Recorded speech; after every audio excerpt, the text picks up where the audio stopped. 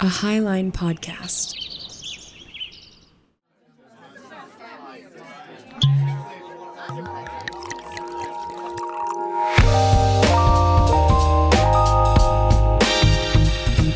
We live in a complicated and fascinating world that invites us to dive deep into its intricacies. Exploring the ideas and events that excite, intrigue, irritate, and confound us is how we graduate our knowledge beyond meme culture. Join us over a cocktail as we expand our understanding and share in the beauty we find along the way. I'm Stephen Torna. I'm Kat Dwyer. And I'm Stephen Henning. Welcome to the Whiskey Bench.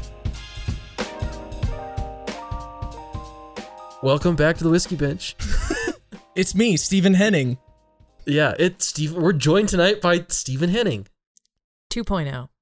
Me with my Lagavulin Scotch whiskey and my somewhat arbitrary, idyllic views on politics and economics and religion. Just kidding. JK. Y'all been fooled, you fools. This week, I'm obviously not Steven, and I'm not going to take over, but I do think that since we are all fans of gin, and that is our drink this evening, that we are not the whiskey bench tonight. We are the gin couch. Ooh, The gin couch? Yep. Okay. I like it. I like it a lot. Welcome to the Gin Couch. Welcome Here to we the are. Gin Couch with guest host Alex Falcongrove. That's me. Yeah. That's Alex. I Alex. also host the Into podcast that's also part of the Highline Network, along with my two parents. They are co-hosts, my wife and my best friend Kevin.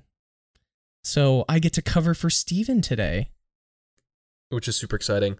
Also, aside, I don't know if Kevin listens, but thank you for helping with the audio issues we've been having. You are so welcome. On behalf of Kevin. I didn't help. All right, well, cheers to Kevin. He does. You'll He's- enjoy the teaser that he makes for you guys the next time we have Whiskey Bench. He Beautiful. intros and says you're his favorite show on Highline, by the way. Oh, What? So wow. take that. Yeah, he plays favorites. I'm blushing, Kevin. Yeah. Pretty cool. We're little That is whiskey cool. babies. Oh, Whiskey yes. baby. So it did stick, just so everyone knows. Whiskey Baby stuck. I mean, I'm And making Alex, it stick. Yeah. It was a happy accident. Yeah, Alex it might be our only Whiskey Baby, but we're looking to adopt more. So, Join us. yeah. As far as happy accidents go, I think a whiskey baby, is exactly that. So I'll take that as a Oh. compliment. Man, that's spot on. That There is you true. go. I didn't think about that. So, yeah, we're doing things a little bit different. Mr. Henning is out. I think his family is in town. Yeah. I was just going to ask, where is he I, again? I think his parents are in minute. town, so he's enjoying that special time with his family. Good. So we're gonna hang out this evening with Alex and have a nice little conversation about regulation. Oh. But before we dive into that, we gotta learn a little bit about Alex, because I'm not sure how much crossover we have between Highline shows and this right now. So, Certainly. Alex, do you wanna take it away for just like a couple minutes? I sure can. I know that I have already, recommended the Gin Couch. I do want to recommend one other, not a renaming, but potentially a long-standing ritual. So this is a guest spot, you could say, right? I'm a guest on your show. It's a guest spot. Yes. Yeah. I would like to recommend us doing a guest shot right before we actually get into a tasty cocktail drink. Okay. Ooh. You don't have Do I need to go get a bottle of gin? or whatever you want to shoot. What do you want to shoot? That's fun. I'm shooting vodka because it's cheap. I'll shoot whatever you want. I do love gin, but you shouldn't really shoot gin. Nah, You can shoot especially if whatever it's you want. nice. All right, I'll shoot gin. It's Pick Thursday. your worst It's bottom Thursday, shelf fuck it. liquor. All right, I'll be back. Haha. Bottom shelf Yes. Alex, goddamn, you're creative. I love it. You're welcome. I was like, all right, if I'm going to be Good nervous, stuff. I need us all to chill out. So Yeah, not only will that's I a have a good move. cocktail, I'm going to make you guys drink with me. I like it. And I And don't this think is the first time Yeah, you haven't done shots we're- before. Yes. We're having homemade. Is that even a question? Pear-infused gin. Could you hear it? Yes. Oh, that's great. Perfect. Yeah. Okay. Well, we'll probably edit this out. Oh, But how was no. your day, Alex? This is staying in. I had a great day. Okay, good. I mean, part of this is my introduction, but I can be redundant. Currently, I get to work from home 2 out of the 5 days a week. So Nice. that was today. So it's mainly doing like paperwork and estimates and calling people. So, but it was an easy Okay, day. That's You get to take a break and you're like, hey, I'm going to mow the lawn because it's noon and go make myself lunch and walk the dogs. we all mowed the lawn today. It Oh. sounds like. So good. Look at that. Who There's picks something else we have Thursday in to mow common. the lawn? Well, I had to mow the lawn because I don't have a lawnmower, and I've kidnapped or hijacked Torna's. Nice. And then he texted me today saying he needed it back, and so I was like, "Fuck, I gotta mow my lawn again!" So I ran home from work early and like banged out a quick lawn mow. Nice. Yeah. Excellent. And I failed to mow the lawn, but my roommate mowed the front of the house, and I'll do the back tomorrow. Okay. Yeah. Kind of like a mullet. Yeah. Styling the It's a lawn. party in that backyard. Nice. Yeah. And then when we get tired of the mullet, we got to trim the back, and that'll be tomorrow. Fair. Good plan. All right. Well, I just totally derailed that with mullets. That's but, perfect. I mean, now do we... We got ourselves some tasty drinks in our hand. I brought this, but I think one of you two could toast us. If not, I can go into a small drinking song. I think that's the drinking better song, yeah. option. It's not a real drinking song. I will say, again, another pitch for Into is my wife taught me this, and I was in fraternities throughout college and went to college at CU Boulder, so I definitely had a fun time. But I've never heard this until I met my wife. So, we like to drink with Highline because Highline are our mates. We like to drink with Highline. They get it down in 8, 7, 6, 5. Oh, 3, 2, 1. There you go. It works a lot better with a full drink. A shot is pretty easy to take That was in so good. 8 seconds. Oh, you do that to a full drink. I like it. We had 8 seconds. I waited till 1 and then did it all at No, once. you have 8 seconds. Yeah, you're like, wait, this is a shot. I don't need this much time. You're right. You have multiple shots. Wow. There you go. Torna just gave us homemade pear-infused gin. Yeah, And that, my friend, it's tasty. it's like really good. My mother Yeah. made it. It was a Christmas gift for me. Beautiful. So pears, and I'm guessing she put other stuff in there, cinnamon.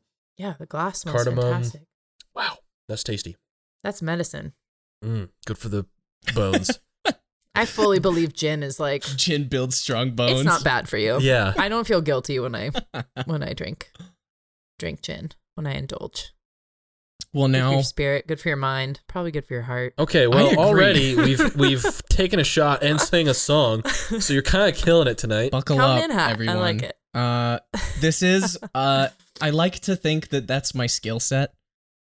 And this ties into like how I am professionally. So, my name's Alex Falcongrove. I live near Denver, Colorado with my wife, and I am the host of the Into podcast, along with the people that I mentioned. Professionally, I am the chief operating officer of Tiley Roofing, which is a roofing contractor based out of Denver. I went to school for mechanical engineering, and I went to CU Boulder. And there's other fun stuff in there that I'm proud of, and you're letting me, tell you about myself and brag a little bit. A fun thing that I did my senior year was be the IFC president of all of the fraternities in Boulder. So IFC stands for Interfraternity Council. So if you guys know anything about Boulder, it's that there's a Chainsmokers song that references it. So of course it's got to be a pretty crazy place. So I got to be like the main guy in charge of all of those fraternities. which is crazy. That's a hell of a Oh yeah. hell of a job. No, my accomplishment, people would ask me, and I'm like, I'm just glad no one died while I was president. Like, that honestly is a win, you know?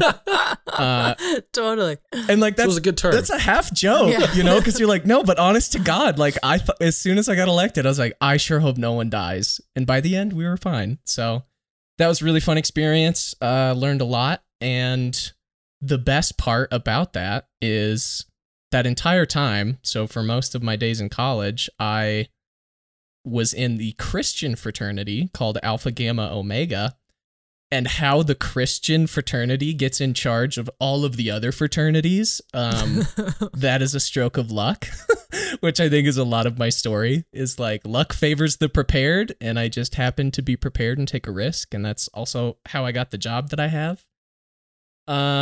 So yeah, and religiously, I grew up Christian and have since, deconstructed, as everyone says. So that's where I'm at now. If you want to know even more, you can listen to my No Normal People episode that we have Ooh, yes. all been on. Definitely. So, Mhm. other than that, I mean, I'm happily married. I have 2 dogs. And, this is a fun aside. So, do you remember when Henning brought up in the energy episode? Well, hypothetically, what if someone were to drive an electric car and also have solar panels? Would it then make sense? Mm-hmm. Right. That's not a hypothetical. That's me. Okay. Right on. And that's something that Good I brought for up you. to him because I was just like, oh, it actually makes sense for me. So like, you can bring that up. And Kat, I really appreciated your answer because it was like, I mean, yeah, like financially, if that makes sense, then do it. But understand that that's probably not what everyone gets to do. So Right. That's awesome. So you got Cool. solar panels in your house. Do you run like a battery of some sort? You run like a Tesla battery? no, or it goes straight to the grid, Straight- which, Gotcha. oh my God, how in Montana, everyone needs to be rallying around that you guys should be able to sell your power back to the... Yeah. Yeah, so I know. So can you do that in Colorado? Yes, that is Yeah. insane. It's absurd out here. Mm, It's Northwestern. I got a bit of a beef with Northwestern Energy. yeah. They that don't, does our utilities. and they don't give you a great price, right? So it's like, okay, the whole Oh, point is sure. just avoid paying the utility. That's the main point of solar. But if you're Mhm. overproducing, they'll give you, I would probably say like close to 10 cents on the dollar, which is like, well, yeah, that's totally, you're getting ripped off, but beats zero. Yeah, but totally beats zero. Yeah, it does. Sweet. And you're rocking an electric car Yeah. or a SUV? Yep, What are you jamming? So yeah, I have a Tesla and you can just plug into your normal power grid because it can That's run sweet. off of 120 and you don't have to use 240. But most of the time I charge it at work anyway. So That's really cool. So it works fine with going to job sites and everything like that in your Tesla, and that's I don't have to go to job sites. oh well, heck yeah. Yeah. That's all. That's I'm a sweet. commuter office boy. Operations Still, means that's sweet. I'm more of the brain than the hands. Well, yeah, but you all probably just send people out to go inspect and check stuff, Yeah. and I mean, thankfully we have great staff so that like I don't have to go out. I'm able to trust them. Torna gets to be He said both brain and hands. Yeah. Unfair. Oh, yes. Both Hands smart on. and strong. There you go. Yeah, heck yeah. I believe it or not, am trying to branch into the roofing world a little bit. Ooh. So, not to be a roofer. I don't want to be on a roof ever or install a roof, but to You want to be like a kind of do GC some. subcontract? Yeah, exactly. Yeah. Subcontract out, get roof contracts for a company that I've kind of joined forces with. So it's slow going. I don't know anything about roofs, so I'm slowly trying to learn about them. Hey, you ask me, I will probably know. This is great. I'm interested in new construction and commercial specifically. Oh so yeah. I've been deep diving into TPO and EPDM, so that's kind of been my little research project That's right now. that's mostly as far as it goes. I mean, no one really Yeah, uses that's about it. PVC or ballasted stuff anymore, so No, exactly. that's the way to do it. Flat roofs are the future. That's what I think. I think all like residential homes could probably try to be a flat roof, and everyone would probably benefit. They're a little more expensive, but oh well. Well, you know, I don't want to bore the listeners, but it's cheaper than metal right now, and people use a lot of metal in Montana. Yeah. No, your metal roof. It's like 30% less than metal, so. Metal is going to last like pretty much forever as long as you have good panel and a good installer and it looks really nice. Like that is by far, if someone were to ask me like, what's your favorite roofing system? Because I work in that industry and that's a question that gets asked, which sounds so boring. And I'm like, God, that's so adult. What's your favorite roofing system? But it's metal. I'm into it. God, just talk about roofing all night, Alex. Yeah. Well, we will get there, being the topic is regulation, because construction is highly dictated by what state and federal regulations are. It's true. But before we even get into business, I have some compliments to pay to both of you. Okay. So, all right, Torna, you first. Okay. Since I've been listening since the beginning, I wanted to just sing some praises. I think you are very fair to everyone, and it's very clear that your biggest goal is that like you genuinely love people. I think you're really good at like loving your neighbor. Like you've said several times, like I just want everyone to benefit, and I think that you communicate that very well. Okay, good. That means a lot. Yeah. And Kat, I disagree with I disagree with you the most, but you are so smart and articulate. And even on the last episode being like, "Hey, I got some facts and figures wrong." I was like, "Oh my God, I respect the hell out of you." And good. I can't say that I was proud to like live in the US for probably like the last 2 years at least, you know, just with everything going on. It was like, God, do we have our shit together?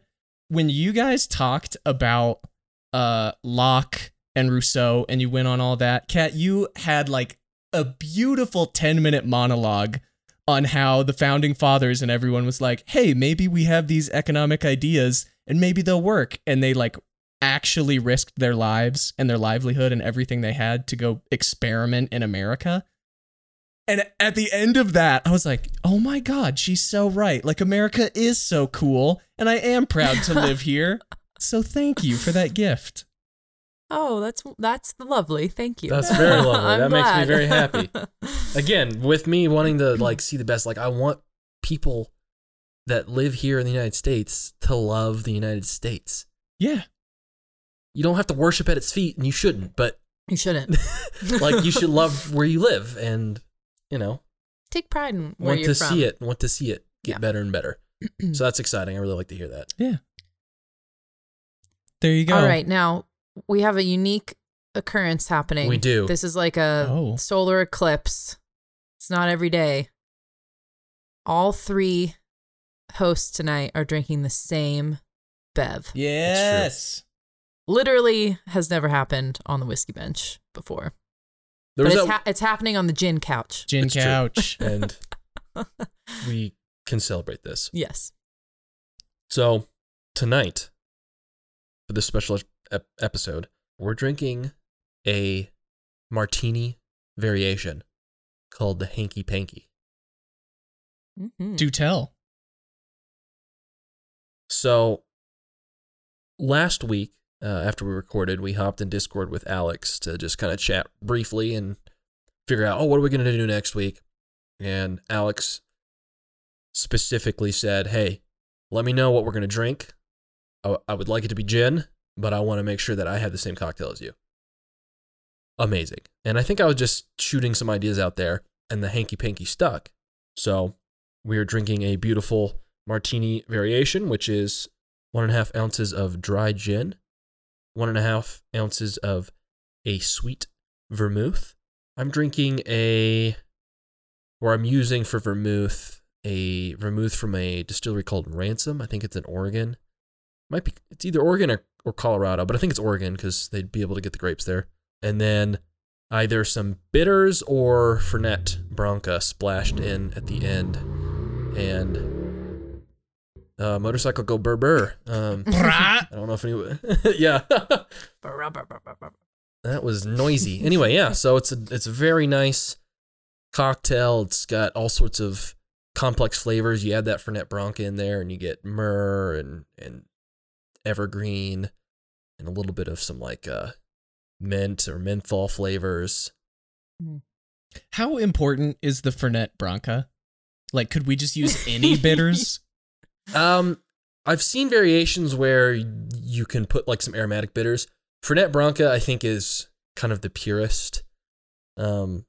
That's actually how it was originally made back in 1925. But, you know, not everyone's got Fernet. It's kind of a specialty thing. And not everyone likes Fernet. And when you buy a bottle of Fernet, you have a bottle of Fernet. Right. There's a lot in there if you don't like it. Yeah. So this was invented in, what did you just say? 1925? 1925. All right. Good year. By a bartender, Ada Coley, in the Savoy Hotel in London, which is pretty cool. She started bartending there in 1903, and I think she's the only woman to ever be the head bartender of that bar. Oh, wow. In 1903. Good so for she's her. kind of a badass. Damn. Totally. And apparently the story goes that some famous actor, Sir Charles Hawtrey, came in and loved her drinks, and then kind of was like, oh, I want something a little extra strong tonight. And she had been developing this drink specifically in her free time. You know, part of her duty is being a bartender, or the head bartender of the bar.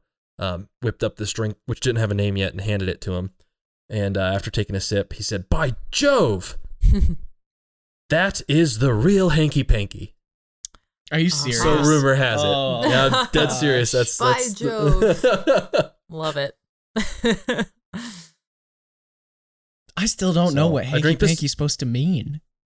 It meant like maybe like a little bit naughty, or Bee's knees, but sexy. yeah, probably so. And that was like an old, I think 1880 was when that word like was in circulation. And then it sort of became a pseudonym for And then it became doing like the dirty. you know, like whoopee, Oh. right. sexy time. Hey, this hanky is a panky. family show.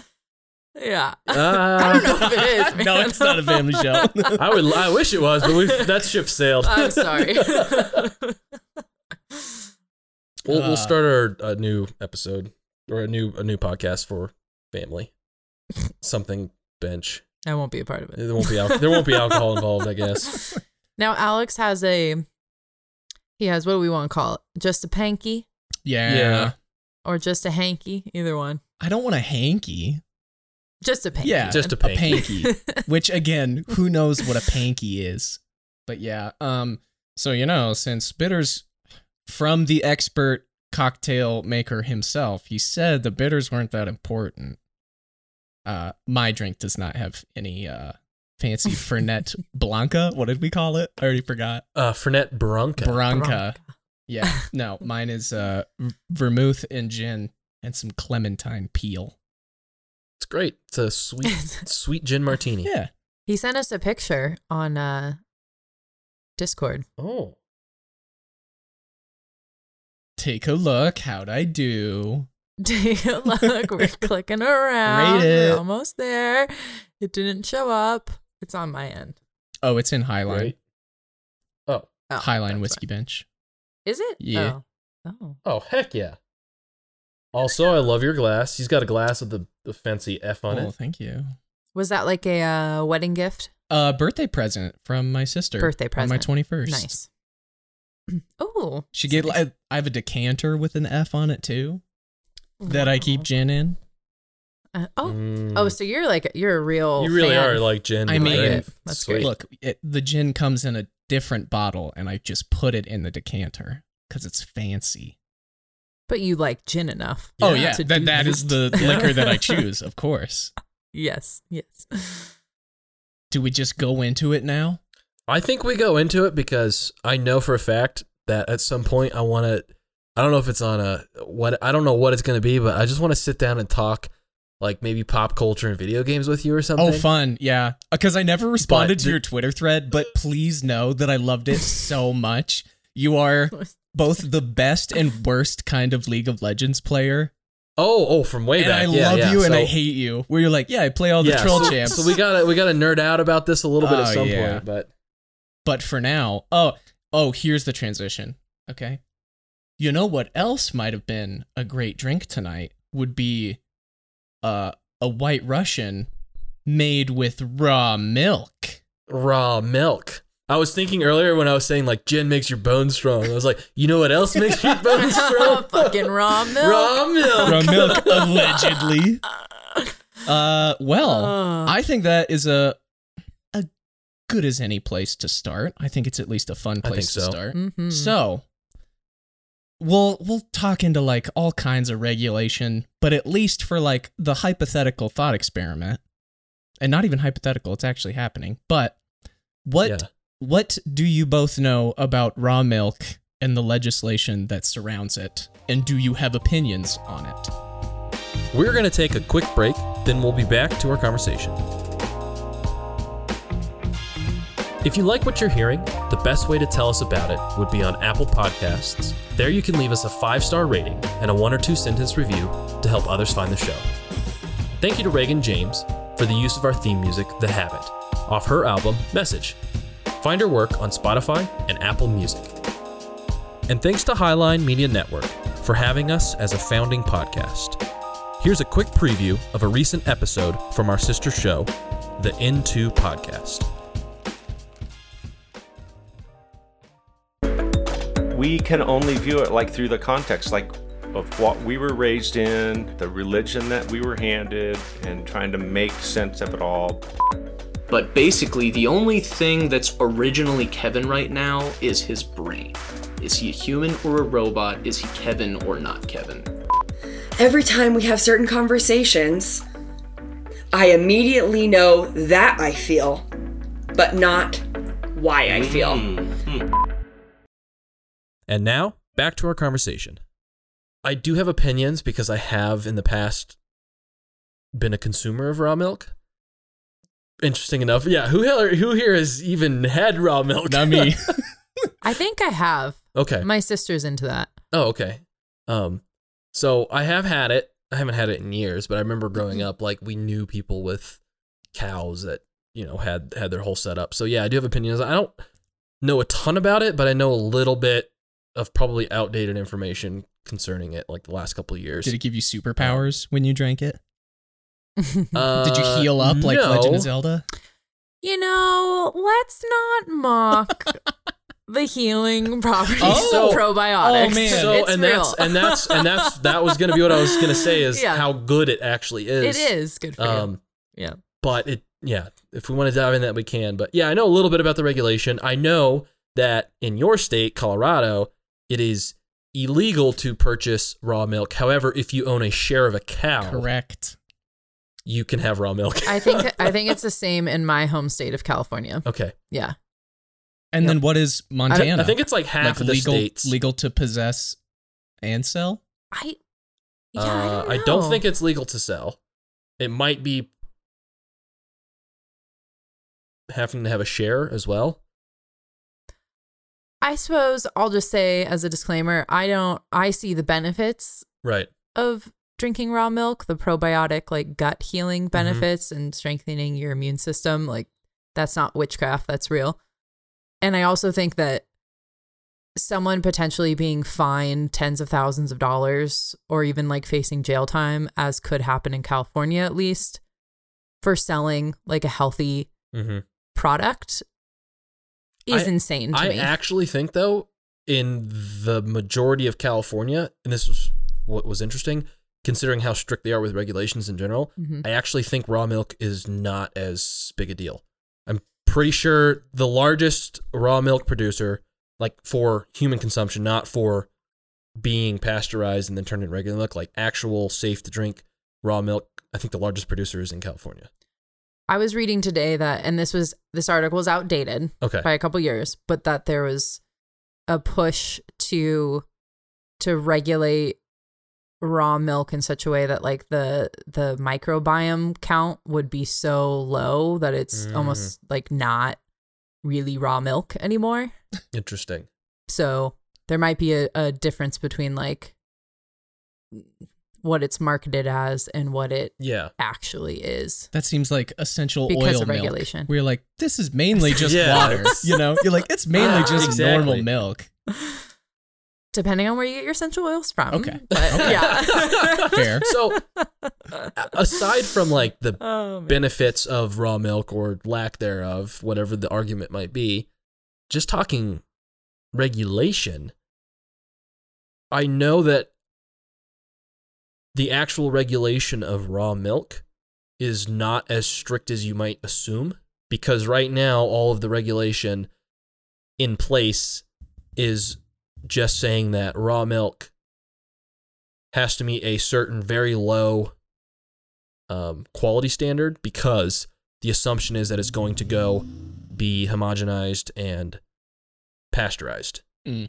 And that's where the issue comes in with consumption, because the standards are so low that you can't drink it safely raw, which is kind of disgusting how low the standards are, because they're like, we'll just boil the shit out of it and then it's safe to drink. So that's one of the big issues I know with regulation, is that it's kind of gross. So I'm coming in here, and this is mainly probably how I will react to most of our conversation around regulation, where I say, hey, it's probably for the best that we learned the pasteurization process and that people are no longer sick from mass producing milk and shipping it all over the place, right? On just a base level, which you guys might already disagree with, of like, pasteurization overrated. So at least in that case, I'm like, I'm kind of glad that whenever I go drink milk from the grocery store, I know that it's highly unlikely that I'm going to get sick from it, because pasteurization is mandated. And It's also also highly unlikely that it's going to have any real health benefits. There we go. So either. not only that, but then I would say, oh, well, then if we start to have health benefits and there is a safe way of having raw milk, because I guess that's where things get complicated, right? There are pretty well-studied health benefits to drinking raw milk, and there are pretty well-studied health risks to drinking raw milk, of like, oh yeah, you can get a bacterial infection because you're drinking something that has bacteria in it, whereas And pasteurization E. coli kills it is all. a massive one that is a result of it.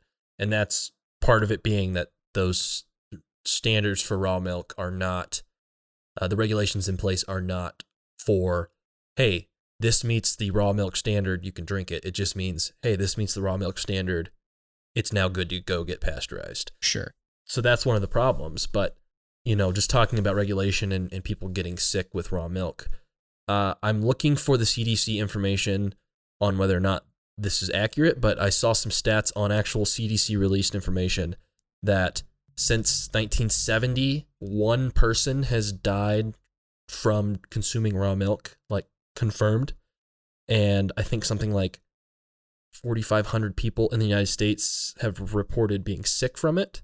Whereas with pasteurized, heavy regulated milk, since 1970, it's like 40-something people have died confirmed, and then something like 490,000 people have been sick due to like expired stuff, like issues with that. Granted, a lot more people drink. I was gonna say, like, normal that's a pasteurized bit of a milk. skewed That's fair. stat, but either way, The stat I you saw- telling me that 40 people have died from normal pasteurized white milk is already insane to me. Right. And I was like, okay, that's interesting. And the stat I saw, because apparently it's on the rise, like majorly, so much that it's like hurting the milk industry. The claim was that like almost 10% of like milk consumers like are interested in or are consuming raw milk. That seemed nuts to me. I have not confirmed this. From like a philosophical standpoint, Mhm. and I think the stats you just shared sort of speak to the why of this stance I have, but I just think people should be able to assess risk on their own and determine what level of risk they're willing to accept and be free to make those decisions. And if they make a bad decision and they harm themselves, that's their freedom to do, Sure. And I think that there are enough. I personally trust market forces. I think we have lots of examples of it being very efficient, that if there was a raw milk producer who consistently sold a product that made people sick, people would stop buying it. That would create an incentive for them to either improve or stop. Yes. Now, here's an interesting thing. My tweet earlier, I tweeted, what did I say? Hogwarts ain't got shit on the Raw Milk Institute. Yeah. Which I still don't I didn't understand. fully understand, but I liked Yeah. it. I like the milk? energy.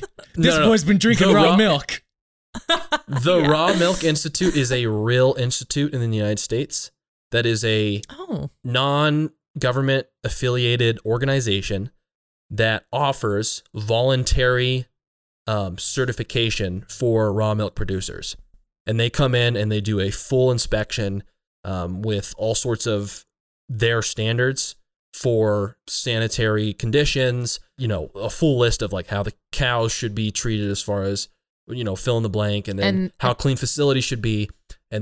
So a producer can voluntarily choose to pay to get this stamp of approval. A private institution. It is a private institution. Cool.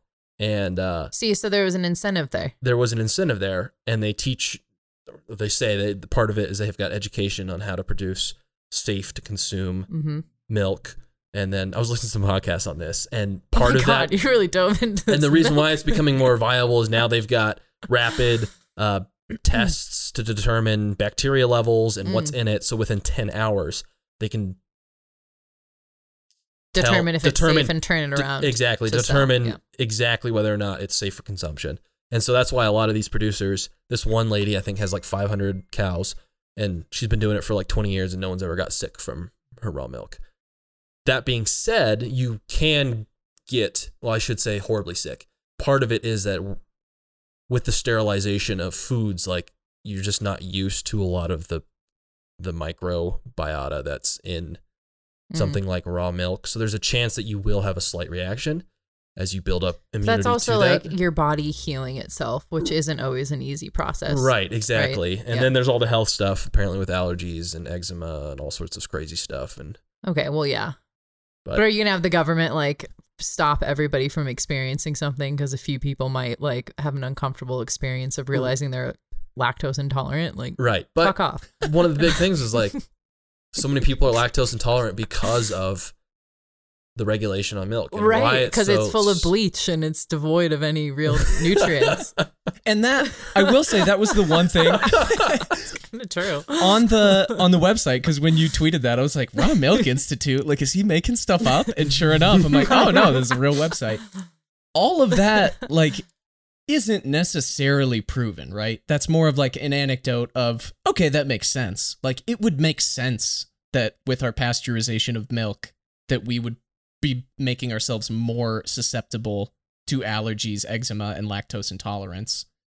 So but that's the like, only thing we that haven't done actual studies that are like, oh yeah. No, not that I know of. The only thing I do know about pasteurization is just we know for a fact that heating proteins above a certain temperature will denature them. And we know that heating milk to 165 for 17 seconds, or it's like 201 degrees for 2 seconds. That's like the standards.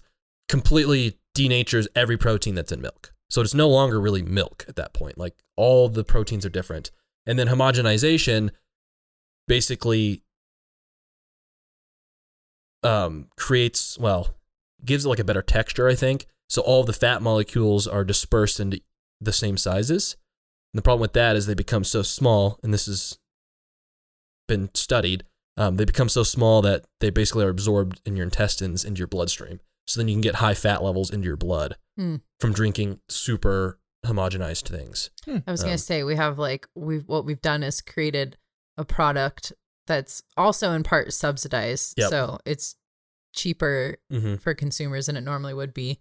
It's devoid of real health benefits. Yep. And it's this like fatty thing that we put on top of like all other devoid fatty products like sugary cereals, and none of it is good for the human body. We've kind of hurt our ability to eat real foods. But just talking about raw milk and the homogenization, because I just thought of this, like, I don't know what happened. Like when I drink milk or ice cream, like you get that weird, like phlegmy, you get a lot of like phlegm buildup in your throat. Sure. Most dairy products will do that to you though, right? Yeah, true. The big reason is, and this is again studied in the lab, when you are when you're denaturing these proteins, all of the bacteria get split up into little pieces, and you're having an immune response, which is usually a mucus response. Your body sees all these little pieces of stuff that's broken up, all these proteins that it can't recognize, and it latches onto them and then says, "Ooh, this is a foreign body." And it tries to And expel it. Yeah, and it's usually a mucal Oh. kind of response. that So doesn't- if I'm Interesting. eating like a ton of ice cream and drinking milk, I'll be like, why am I like so phlegmy? Well, and- yeah, and your Western doctor will tell you, like, if you have a cold, avoid dairy Yeah. for that very reason. Yeah. But that won't interesting. happen with raw milk? I don't know. Is that the case? Apparently, I haven't had raw milk in forever, but I know Because when it's I the used homogenizing I- process you're saying that I know when I used to drink raw milk forever ago, I never had any problems with that, like Interesting. back in the day. Also, there's something just so kind of, maybe it's just old, maybe it's the traditionalist in me, but like you get your jar of milk and you get to like skim off the cream layer on the top Oh yeah. and then like put it in a separate jar for your coffee and everything like Yeah, that. utilize that for something There's else. like a nice, Yeah. charming novelty to it or something. I don't know. It is charming. So what makes you, just on a base level, what makes you, I guess, trust or appreciate the Raw Milk Institute as a private company that slaps a like, this is Raw Milk Institute certified label versus like the FDA slapping a similar label on? Yeah, I don't know if I necessarily would have an issue with the FDA doing it. It's just something they're not doing. And I tend to just be distrustful of government processes just because of their historical tendency to be inefficient. Sure. Well, and to like, there are perverse incentives too, right? Where like something can be labeled organic, or Mhm. it can be labeled a 100% pure essential oil, or it can be labeled, whatever sort of these like fad marketing terms are. And you can look like on the FDA's website to determine like what is the real criteria to earn that label. And it doesn't actually have to be wholly organic or 100% like purely derived from essential oils, or Right. fill in the blank. And- So it can be misleading, which I think leads to that distrust. Yes, and this kind of steers us back into the topic of regulation and me not ranting about, the biology of milk. You knowing the temperature limits that was and really time helpful. for milk pasteurization was already all I needed. But a lot of like government regulation, especially if it's just completely, silly, or if it isn't just completely silly, you've reached a threshold that the government says is acceptable. But to reach that point, there's usually a lot of concession and compromises in even writing that regulation. Mhm. And so, again, with organic stuff and whatnot, that's an example. But another example is like And OSHA. spec- I hate OSHA. Mm. I think it's stupid. But also, if you look at like the basic requirements of what OSHA like requires, like you could be on a job site where you check every box for like what OSHA thinks is acceptable, and you would have an unsafe work site. Oh. So like it's What do not you mean? always like if you look at like what is acceptable for like a hand railing. I haven't checked recently, but like generally it is like literally like a 2x4, blah, blah, blah, blah. And like in a lot of circumstances, I would say that is not a safe practice. Gotcha.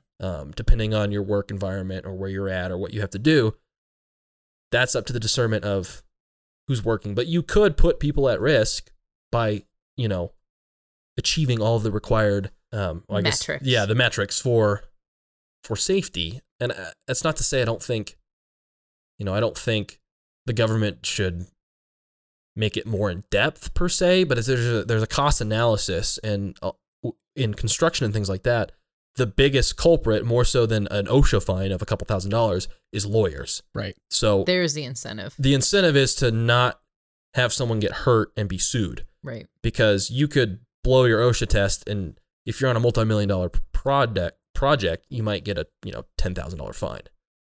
Okay. But in your So argument, there's a perverse incentive to even follow OSHA for one, and it's not even up to scuff with what could end up, getting you sued. Mm. I think you are a very responsible contractor. That's true, right? In my Not everyone is. experience, it is not that contractors usually go above and beyond OSHA, right? So like if OSHA says you need to put up a wood hand railing and you say, well, that's not good enough, I would do something even better than that. I would say the vast Mhm. majority, from my experience, right? So of course, this is all going to be personal perspective, but like in my experience, they would say, what's the use in throwing up a railing? Like, I know I'm not going to Mhm. fall. and I accept the Right. risk. Which I think, Well, and as an individual, I mean- do all the time. right. If I'm working on a site alone, or I'm with another guy that I work with a lot, we'll be like, oh, this should probably have a railing, but it's whatever. Because you're like, oh, it's going to take an hour. Putting up railing We've got a would take contract 30 between minutes. ourselves. We're accepting that responsibility or that risk. However, any job that we have been on where either of us are GCing or managing anything, and we know there will be other people, again, this is just part of our philosophy. We are responsible for the safety of the people on site. Even though they're subs, these are not employees, these are subs. They've got their own liability, all this stuff. It's just like our own philosophy, right? Like, we feel that it is essential that we make sure we have railing up. And even more so than that, especially with new construction, it's like, I trust the workers. I don't trust the owner that walks through every night, that comes and checks out Right. the property and things like that. And so There's like the real liability. again, probably. we're always preaching personal responsibility, but yes, not everyone is personally responsible or thinks about that or cares about that. Well, and you're in a position where you are managing a project, so you have taken on the responsibility of Right. that project. I think where Hmm. a lot of this goes for me too, so whether we're talking about raw milk or OSHA standards or any other type of company, is if as a consumer I am expected to know every detail of every product I consume or every activity that I participate in, I just think that's like near impossible. Like, there's no way that I could possibly know every risk associated with every product that I could buy. Right? Does that make sense? So, like, specifically for Kat, I guess I would want to know your perspective on that. Of like, in my mind, there is a level of like, yeah, I want the government to wipe my ass. I know you've used that before, but like in a way, I'm like, yeah, when I walk through Walmart, I would like to know that these products aren't going to kill me, or if they are, that they have sufficient warnings on them so that I personally don't have to do my homework. Which you might say, well, then you're an irresponsible consumer, which I'm open to. No, I mean, look, I'm not that hardcore of a libertarian. I mean, I think maybe I personally would be willing to take on that task. I say that from the comfort of a place, Sure. the world I live in, where I don't have to do that. But yeah, I can admit that there's a role for some oversight, whether it's a private entity or a public entity, ensuring that there are some sort of standards, base standards that are followed. And I think it's a matter of scale, right? And when you live in a community as large as ours, with as many products as we have, and as you're saying, Alex, as many choices to make constantly throughout the day about those various products, having that baseline standard is super valuable. And frankly, it makes the process of consuming more efficient. So I think you could maybe even argue, whether it's a public or private entity, there's an efficiency question there, and probably like an inherent incentive to create those base standards just to make the whole process run smoothly. Yeah. Which I guess... But there are lots of examples of bad regulation Yes. out there. And I think this, just based on other Whiskey Bench episodes that I've heard, I think it's more that I was like, I want them to give regulation its fair shake, because it is dumb all the time. And like, I currently disagree with a lot of regulations, but I don't know that the answer is like, well, then stop regulating. You know, it's like, no, you got to change the regulation, right? So even raw milk, which then, yes. Kat, I you think know it a ton depends. about, because if we said, okay, let's legalize raw milk, put that on the ballot. Bumper sticker. I like it. But if that gets brought up, now we're talking about lobbying, and now we're talking about special interests again, of like, oh, is Big Dairy gonna play ball with raw milk? And do they even have a shot at getting regulated if they No. only have 10% or less of market share, Well- while it's currently not even legal, you know? Right. And that's where, from what I've been seeing, that's already happening with the prices of milk tanking because people don't want it. They don't feel good when they drink it. This is, again, just what I've seen in some various pro-raw milk, to be fair. Pro raw milk propaganda. But, you know, they're like, yeah, we're producing high-quality milk. It's more expensive, but people want it. They're willing to pay the money. Right. And so, Well, their time has come, right? I mean, Yeah. like culturally, there's been a phenomenon, like whether it's real or it's people buying into good marketing, there's been a cultural shift of people being interested in health and taking care of their bodies and eating whole foods. Like that's gone mainstream. So the raw milk coalition is sort of, it's their heyday. Getting some strength. yeah. Yeah. So is that just like a natural evolution that, I don't know, that we're willing to accept the regulation of like, yeah, there's probably a lot that's going to be bad. And then at some point the pendulum will swing. Because I'm also thinking of like the two that come to mind, of course, is marijuana, right? Which was like, this is super bad and super illegal. And then over time, people are like, I don't know about that. Maybe it doesn't have as much adverse health effects and maybe we should legalize it. And still, the regulation went from illegal to legal, and here are these restrictions. And similarly, you have cigarettes or tobacco in general, which is like, this is good, everyone use it. And then over time, it swung the other way of like, well, maybe this is bad, and we need to like put labels on this shit. Yeah, with marijuana, it seemed more like the government saw an opportunity to make a buck, which is part of the problem with Right. regulation in general. You might know the stats better than me, Kat, but Why? the Hey, Kat, you know the marijuana stats, right? no, not marijuana. I'm just talking what I'm about to say. I'm not talking about marijuana San specifically. but Francisco. Isn't in one way or another U.S. government in the business of about 50% of GDP? Oh God, I don't know that. And then I stat. think it's like a third directly. And part of that is like, okay, we're going to regulate and have to help you operate like all of your dispensaries or whatever. for the marijuana industry. For just in general, everything. Oh, you're talking it's like like big 50% picture of- cost of regulation. I'm just talking how invested in like everything the government is. I think it's 50% of GDP is like one way or another, like through the government. And You're saying 50% of our national GDP is representative of simply the cost imposed by government to operate in the marketplace? Yes. That's a dick ton. And I To believe use like one of my favorite terms. like post World War metric. II, it was like 10%. A metric. So it's grown quite a bit. But part of that reason is due to regulation, I think, because I've got some stats here. Just on the federal level, we have 70 different regulatory agencies which employ hundreds of thousands of people.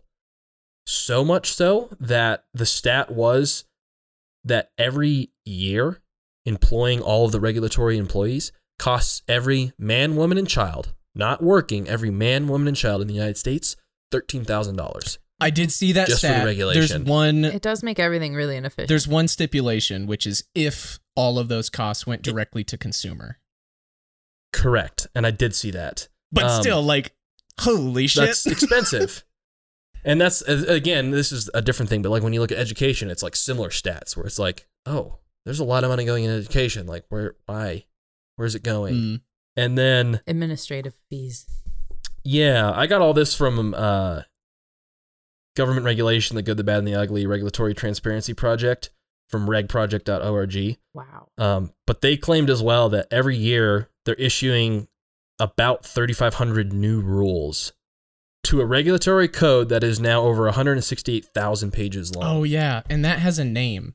What is that named? The Federal Register. Yeah. Yes. Oh, yeah. And part of the problem is they just keep adding regulation instead of... And largely these regulations are put in place not out of some sort of like benevolence of, you know, Big Brother saying we need to take care of, you know, my citizens. This is the result of special interest lobbying. Like that's what it's about. So it's this like kind of convoluted web of rules that ultimately, like big picture, makes things less efficient and like slows progress. Right. I just looked this up as of 2018, so these numbers are old, but the annual cost of federal regulation and intervention was estimated to be $1.9 trillion. So that is a good chunk of our GDP.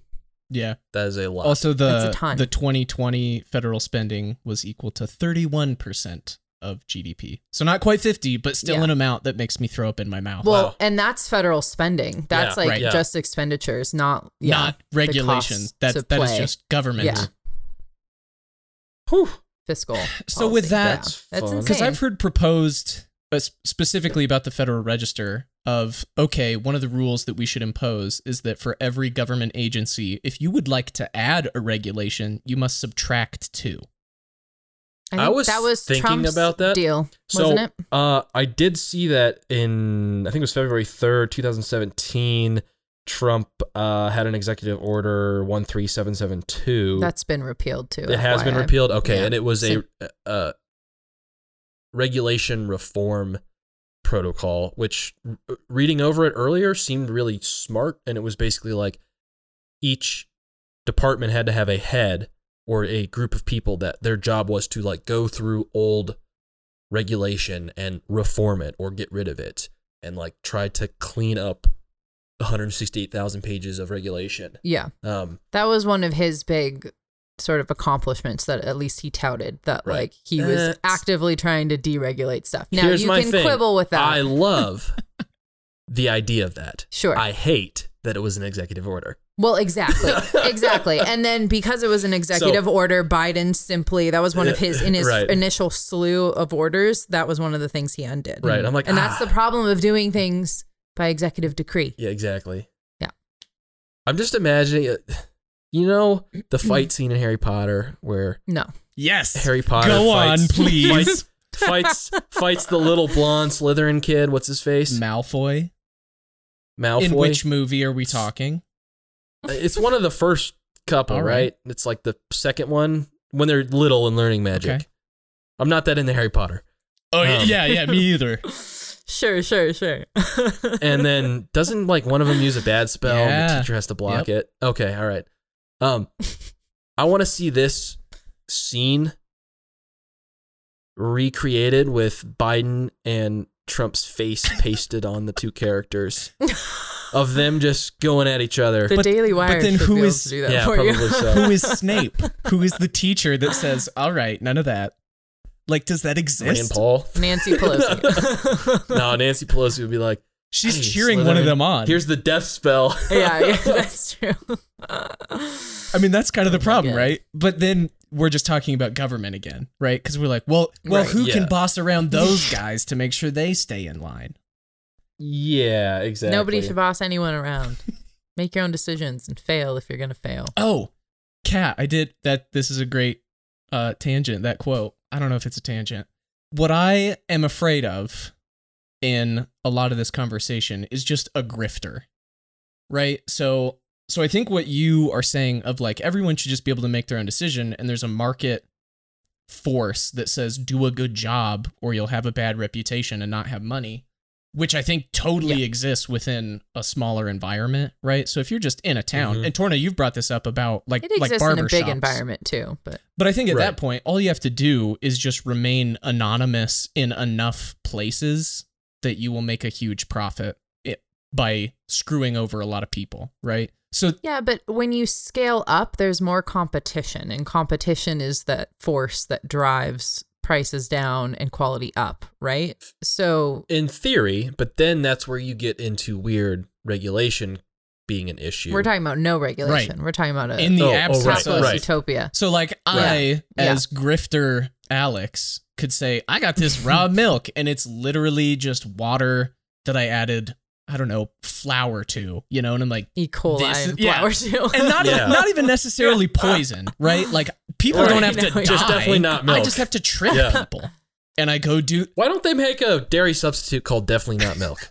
Well, that's where like just randomly. okay, so Alex the grifter could like roam from town to town, and as soon as people catch on to him, he gets and like just bail. driven out of town. Like eventually you're gonna have like a bounty out on your head, and John Wayne is gonna hunt you down and like shoot you Where- out in a bar where somewhere. does in the the age bounty of social come from? media, Twitter would blow up on you real quick. The bounty would come. That could even just come from private citizens. People are like, enough communities start talking, and they're like, man, word's gotten out.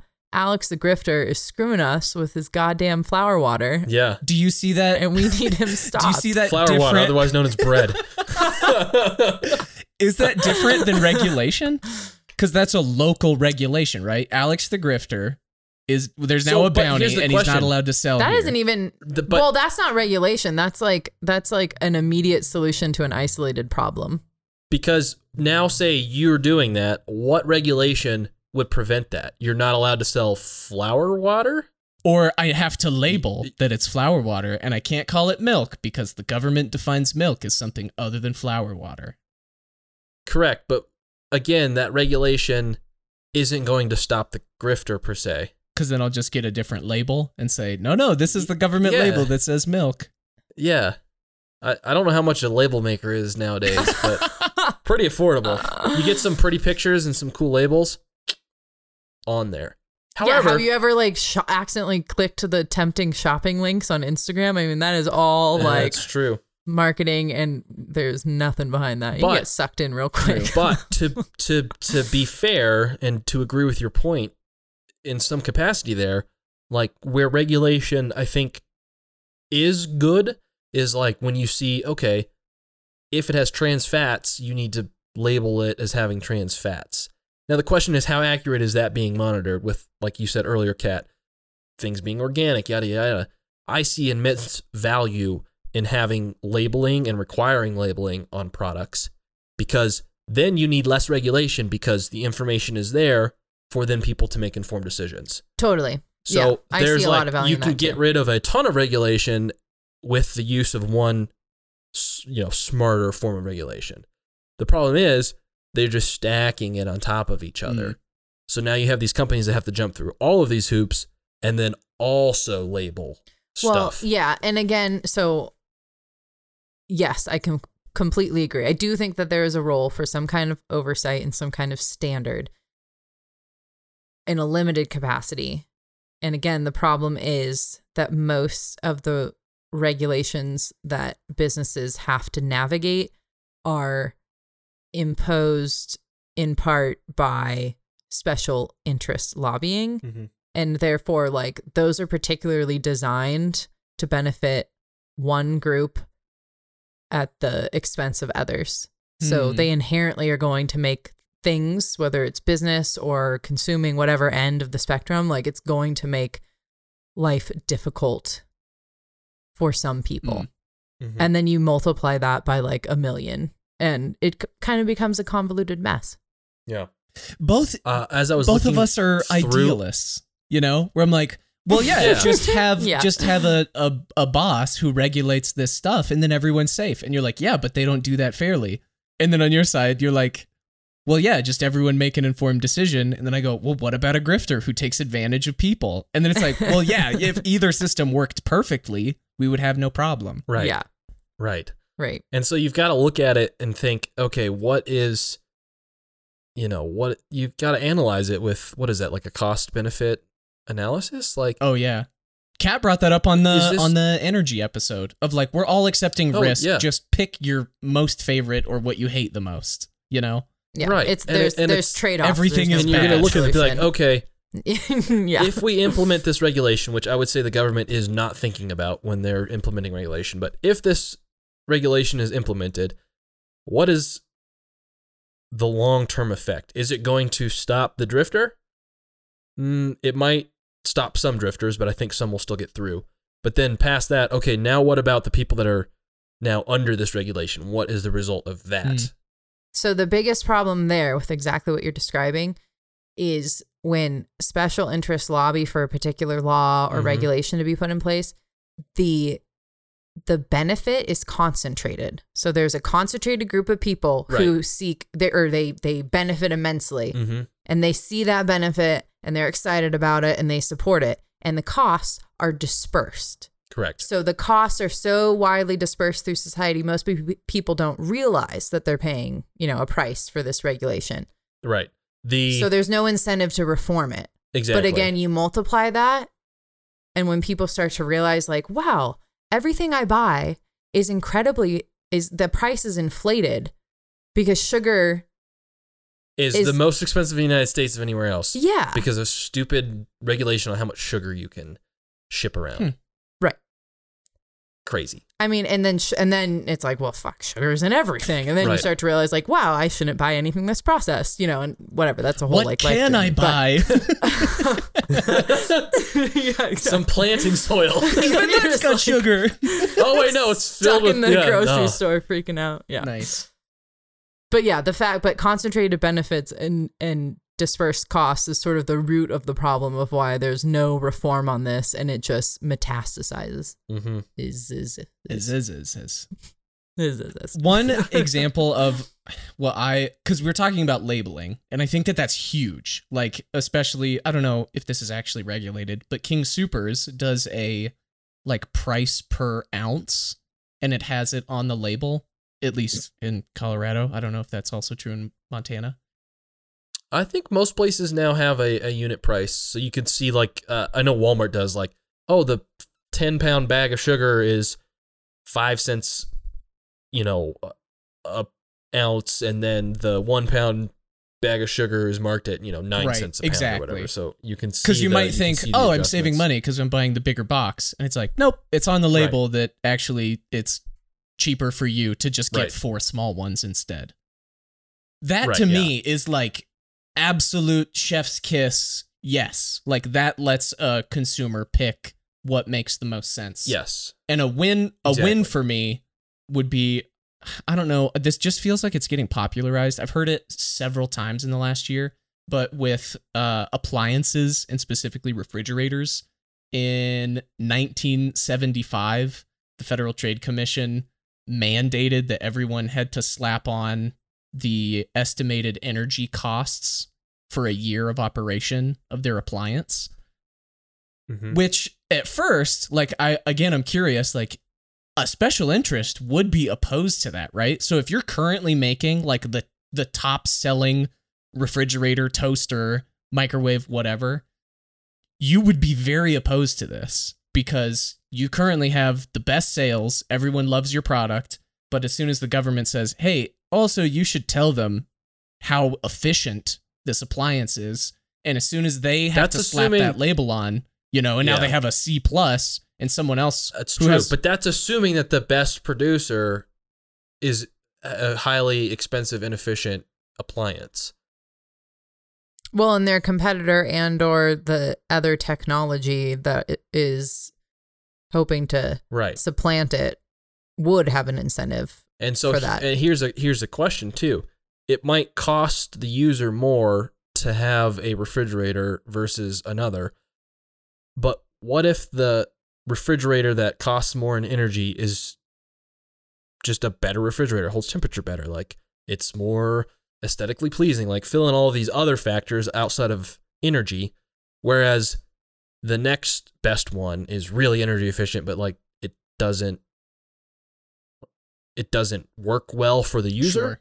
But now, because of the regulation, or you have to meet energy standards, the company that has a really good design is now penalized because of its inefficiencies, whereas the other product, which by all other metrics other than energy efficiency is a bad product, is now elevated because it's not being penalized. Right. there is a distinction I would want to make because you blurred lines there. Because one is just all my regulation, Papa government just says you have to label it. They don't even say there's any quotas to meet.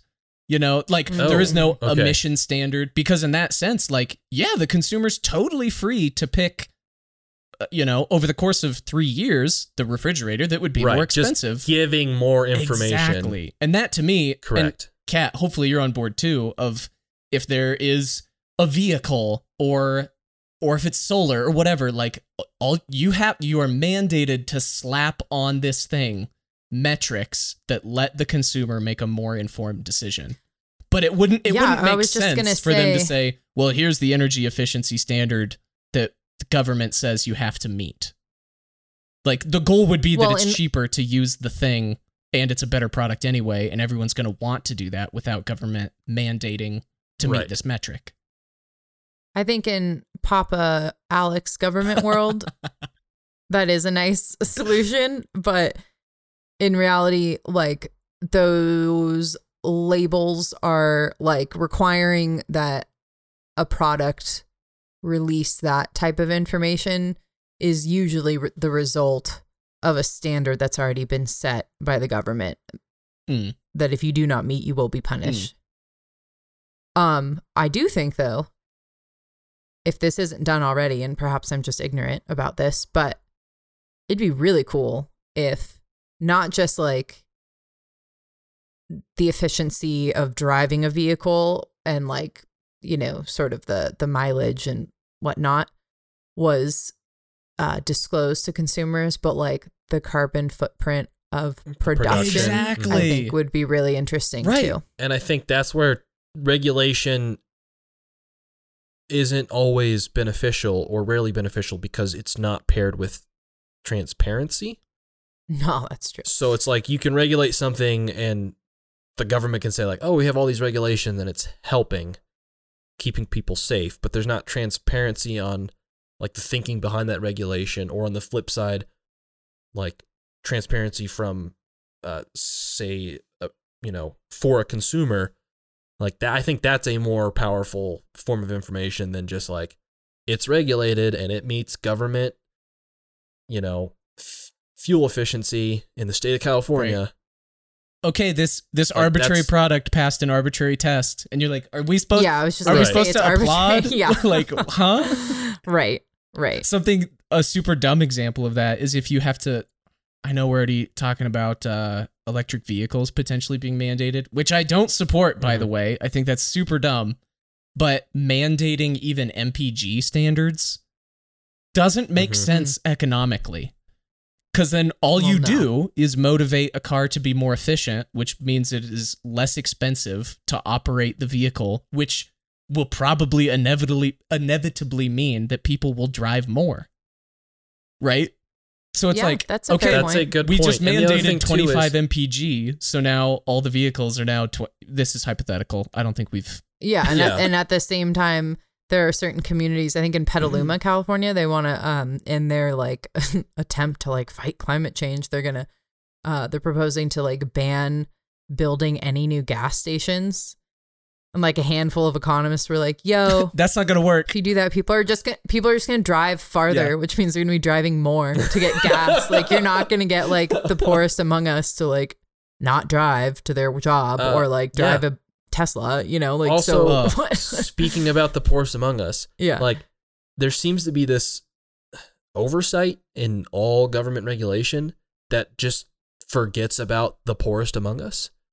And all this regulation, everything like that, always impacts and will always impact the poorest people in this country. And that's where the dispersed costs come in, right? Yeah. It just makes everything inherently more expensive. That's one of the biggest challenges I see with a carbon tax, which there are a lot of sort of Austrian style economists, economists that I sympathize with, who argue that a carbon, if you want to reduce something, put a tax on it. So if we want to reduce carbon emissions, tax them.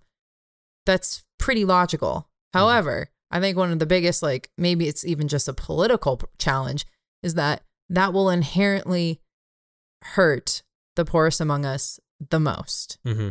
And in government's utopian thinking, I think a lot of bureaucrats to that would say, well, then we'll just tax one part of our constituency to subsidize the other.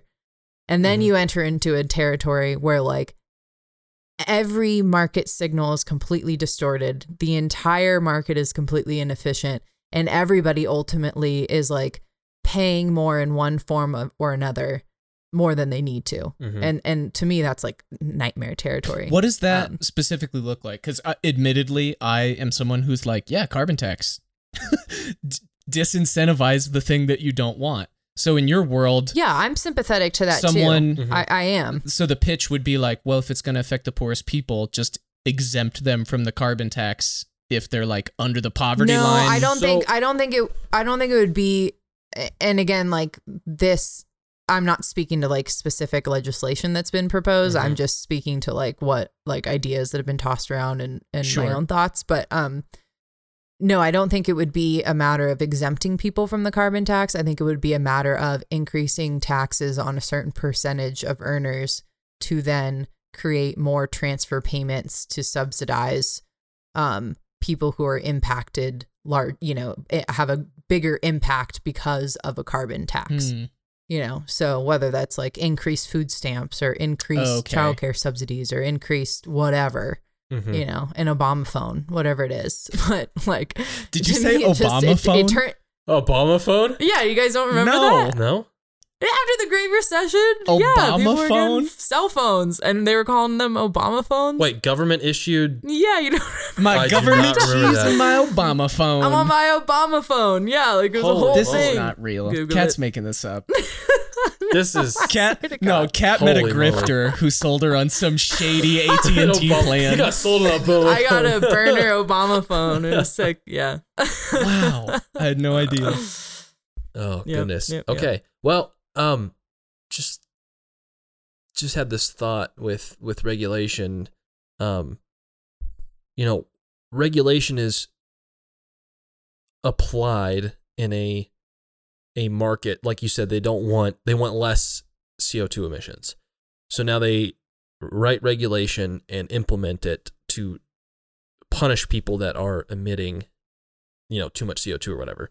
Mm-hmm. Then you see a long line of impacts for people that maybe can't afford a more efficient car, things like that. But then on the flip side, part of the reason or issues with all this regulation is that that's the route they take, and that is the government has a mission or a view for where they want the trajectory of the market or whatever to go.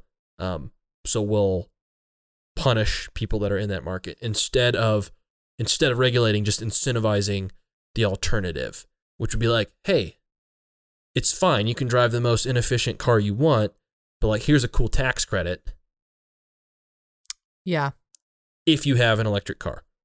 But even or things like that are you would we be do opposed that, to but- yeah, exactly. yeah, right? But I would Yeah. be personally. Because like that's but- exactly yeah. why I Yeah, got solar. Of like, yeah, you have a 26% tax credit, and I'm like, well, I feel like I'd be Right. stupid not to, whether or not that's I like tax credits because it's not costing anyone anything.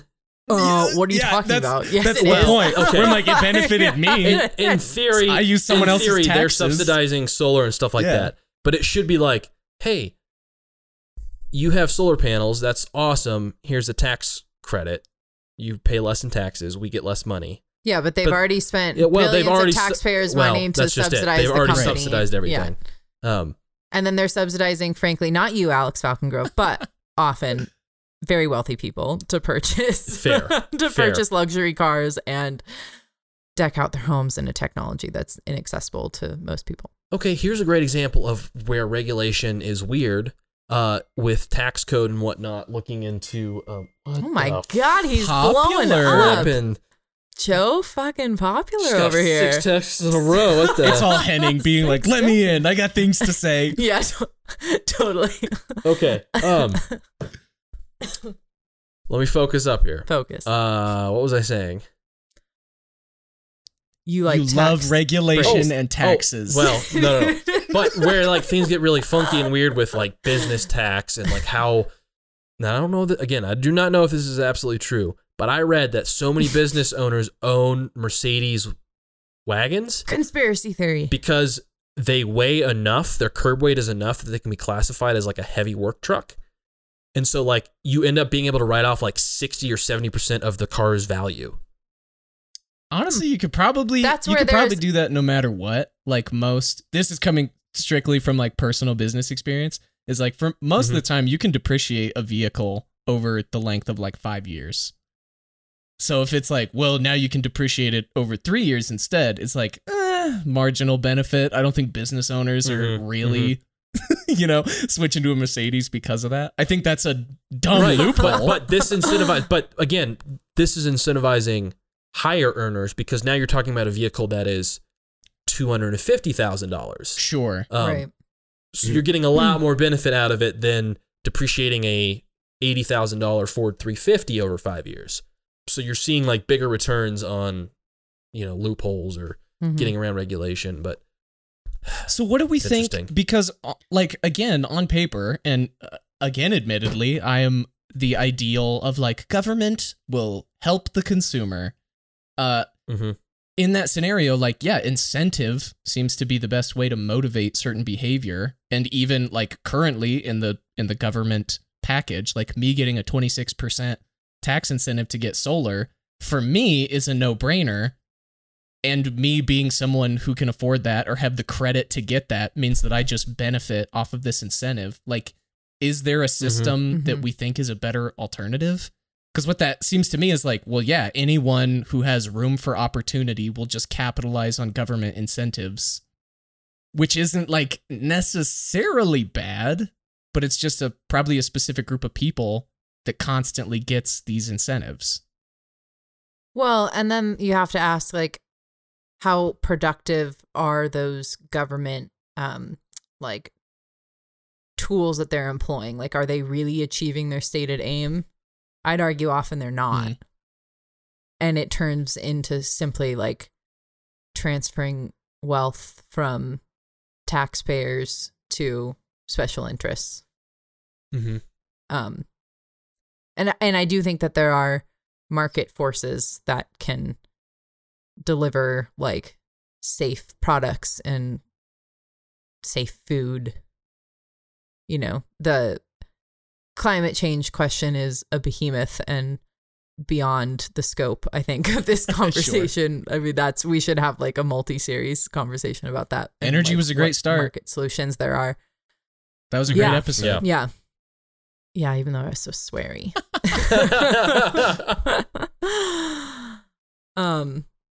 If we have time for another bit of regulation, I have something to share. Happy. Fire away. So in California, something called the California Department of Insurance, or the CDI, basically regulates insurance premiums, and they've put essentially a cap on how high those can go. And so insurance companies are limited in how much they can charge homeowners.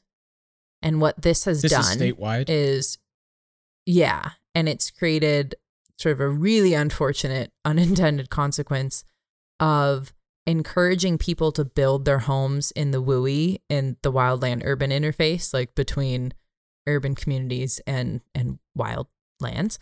Because then it doesn't have to be insured. Which is where forest fires occur. Yeah. And so, so basically what this capping the price of insurance premiums has encouraged people to build in high risk areas. And they're encouraged to do so because they aren't faced with the full cost of that risk. I'm understanding now. And so for a long... I see. They're like, oh, okay, then now it's cheaper to build here. Yeah, exactly. So in some form, they're actually being subsidized, right? And so the initial consequence was more people were building in high risk areas. And then in particular, after the 2017, 2018, like really bad, frankly, like catastrophic wildfire seasons in California, a lot of insurers had to leave the marketplace because their costs outweighed, you know, what they could legally charge for their insurance premiums. And so that actually left homeowners without insurance, and they would then have to opt for like the state plan, which is like shitty and bare bones and, you know, not ideal. Which I'm sure the state likes. Right. Yeah, right. Well, even then, probably not. Like the state would probably have a very similar problem in a pretty short amount of time, right? Oh, totally. Right. Yeah. Because their liability is huge all of a sudden. And and then they're not raking in, you know, an amount to offset that. So anyways, it's just created this totally perverse incentive that encourages risk take, like unhealthy risk taking. And this is where you can see where it's coming from, right? Okay, they're seeing an issue, I'm assuming, with low income, impoverished communities specifically, and maybe their inaccessibility to homeowner insurance. So they're thinking, oh, if we cap it, that might control the market and benefit the poorest among us. And then you have this really crazy adverse reaction. Do you know why it was created, Kat? Do you have any information on that? on why they set the cap. Yeah, because that could be, you know, someone did some internal study on an insurance company and they were like, you guys are pocketing way too much money and there's not enough competition, you know, blah, blah, blah. And therefore, we need to cap your premiums because you're charging out the wazoo for something that should be less expensive. Like, was it like that? And instead, we should have relied on a market force? Oh, well, I mean, that's a good question. I don't know exactly what sparked, pun intended, that that regulation. But it wasn't the case that there was one like monopoly insurer in the state that was screwing people over. Like, this has impacted multiple insurance companies. And some have had to leave the state, as I said, because they can't. It just doesn't. It's not a viable crazy operation to me any longer. Because something like that. Yeah, that type totally. of setup. And Colorado. Yeah, go ahead. Actually, Colorado is a state that for a long time did the opposite. They allowed insurance companies to adjust premiums based pretty much solely on like risk assessment. And unfortunately, in the last couple of years, in the last year in particular, I don't know what has happened with that legislation, but there was legislation or like conversation about legislation about like 9 months ago where they were considering literally implementing what California's Department of Insurance has done. Yeah, what is the goal? And my organization was like, no, like wrote op-eds. We're like, please don't do that. Is recent history so far away? Yeah. It can't be remembered. Yeah, exactly. But that to me is such like a blatant example of something that perhaps was well intended, right? As you're Sure. saying, Torno, like, let's cap prices because apparently it's really expensive to insure homes in this area. I wonder why. And instead of thinking about like, oh, it's because Maybe don't they're in build the middle here. of a forest land with fuel buildup and dry conditions and it's prone to wildfire, you know? yeah. So, and that's actually like statistically speaking, when you look at like the increase, like one of the measures we have of like, sort of, I guess, like severity of wildfire and like why, like one metric we use to determine how wildfires have become more catastrophic in recent years. One of those metrics is sort of like the cost of physical assets like homes burning, right? Or lives lost, of course. Part of the problem there is more and more people are moving into the WUI, right? And in part, they're doing that because of perverse incentives like their insurance being subsidized and them not realizing how much risk they're actually taking by living in these parts of the land. So there's kind of like a whole host of complicated unintended consequences from that type of regulation. Yeah, because then I want to say, well, just you can build there, but just don't expect to be insured. But then I'm like, in what world can you buy property? You know, like, right. They're going to have to go to a bank and the bank will require insurance. So then the answer is be homeless, you know? Like, yeah. Or like live somewhere else. Sure. But, Right. Don't buy land and build there. Yeah. Yeah. Which is a tough pill to swallow. I mean, look, I'd love to live in the WUI. That's like the dream, right? But if you're going to do that, I think that's sort of like having an honest label on your raw milk choice, right? Like, have the full breadth of accurate information to make that decision. And part of what helps you determine that risk is what your insurer is willing to cover, right? And what it's going to cost to be covered. And if that price is distorted, you don't have accurate information to make that risk assessment for yourself. Very succinctly put. So. I agree entirely.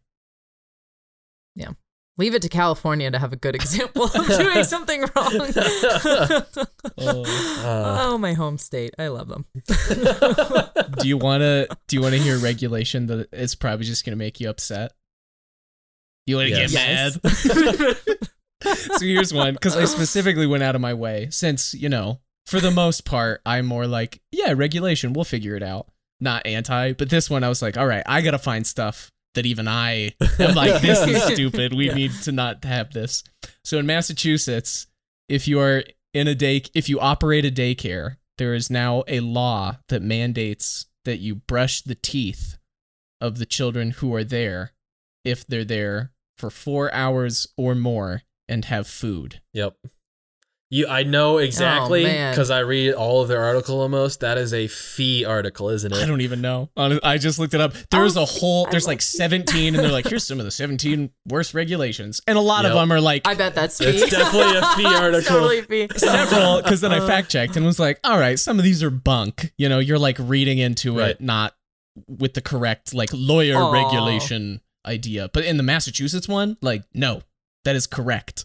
So in that, right, this is even me being like, yeah, government, that's a good thing. Like, yes, kids should brush their teeth. Like, in every objective way, that's a good thing for someone's health.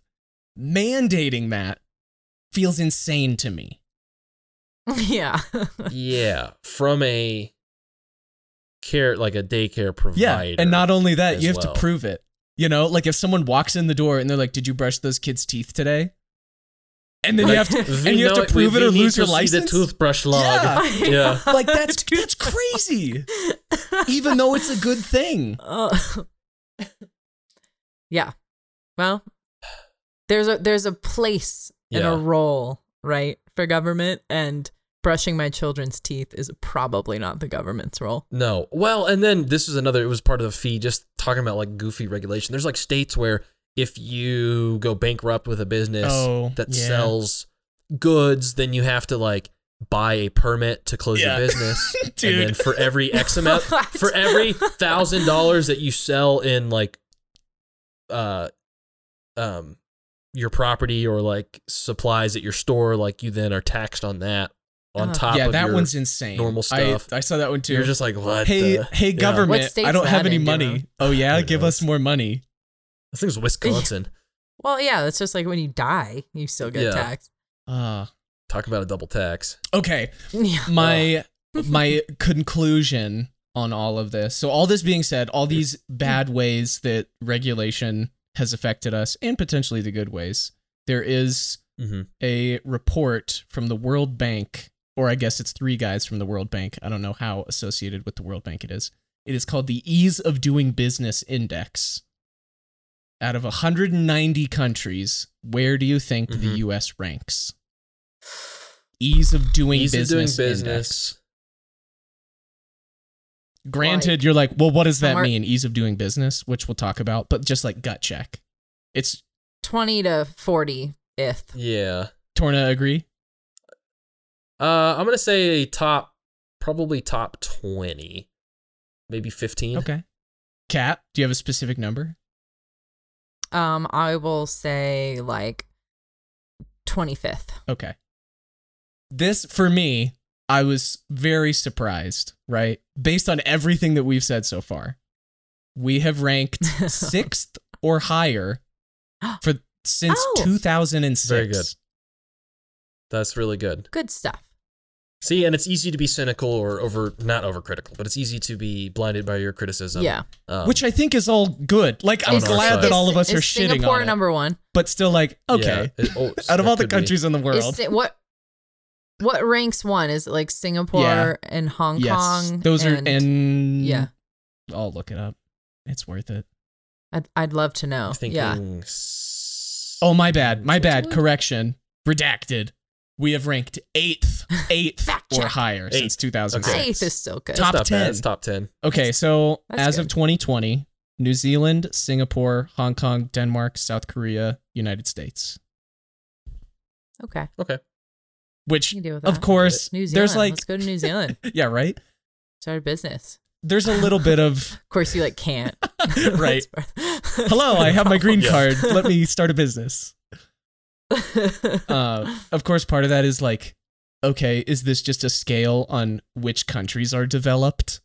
Like, yeah, kinda. You know, so there's a skewed Yeah, scale. Yeah, I can see that, but I also have a feeling like Canada's probably lower on that list. 23rd. Yeah, and that is a representation of different. What was it? 23rd. 23rd. Okay, because like a lot of European countries are pretty heavily regulated. Where's France? France is another example of a country that's just been like mired in its own mess since you Yeah. know they cut off the king's Germany's head. not been doing great recently. France is in the With weird 30s, regulation. low Yeah. 30s. Okay. Yeah, that sounds right. Italy, I bet too. Yeah. Yeah, Poor get Italy. get Russia. wrecked, Italy. Oh, which, Kat, now that we're Instagram friends, I saw your Italy trip. Oh yeah, Dude, Italy's the shit. Rome is fucking awesome. I had such a fantastic time in Rome. Oh yeah, but Italy not doing well. Let's it's do it. 58th. Yeah. Yeah, Makes sense. That makes So sense. again, You know what's fun? I just learned this the other day. The entirety of Russia has an economy that's like similar to the size of Italy.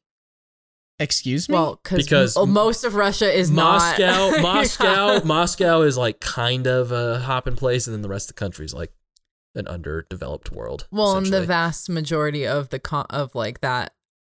country is like not inhabited Right. by humans.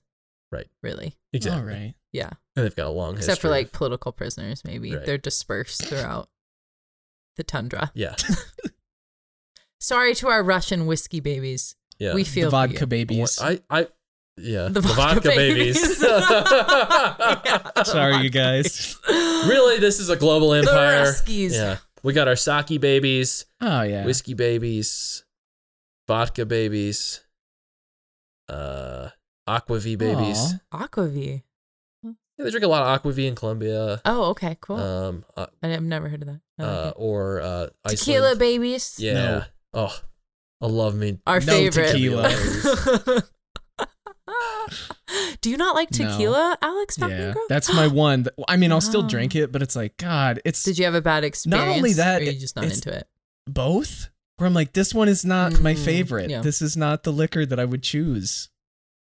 Fair Yeah. enough. Yeah. And people that like tequila are crazy. I have. I like You're tequila a crazy, lot. dude. If we went out and you were Yeah. like tequila shots, I immediately know what kind of person you are. Oh no. Oh, I definitely like tequila shots the most. Are, Yeah, me are too. you the And one I'm that not- orders them?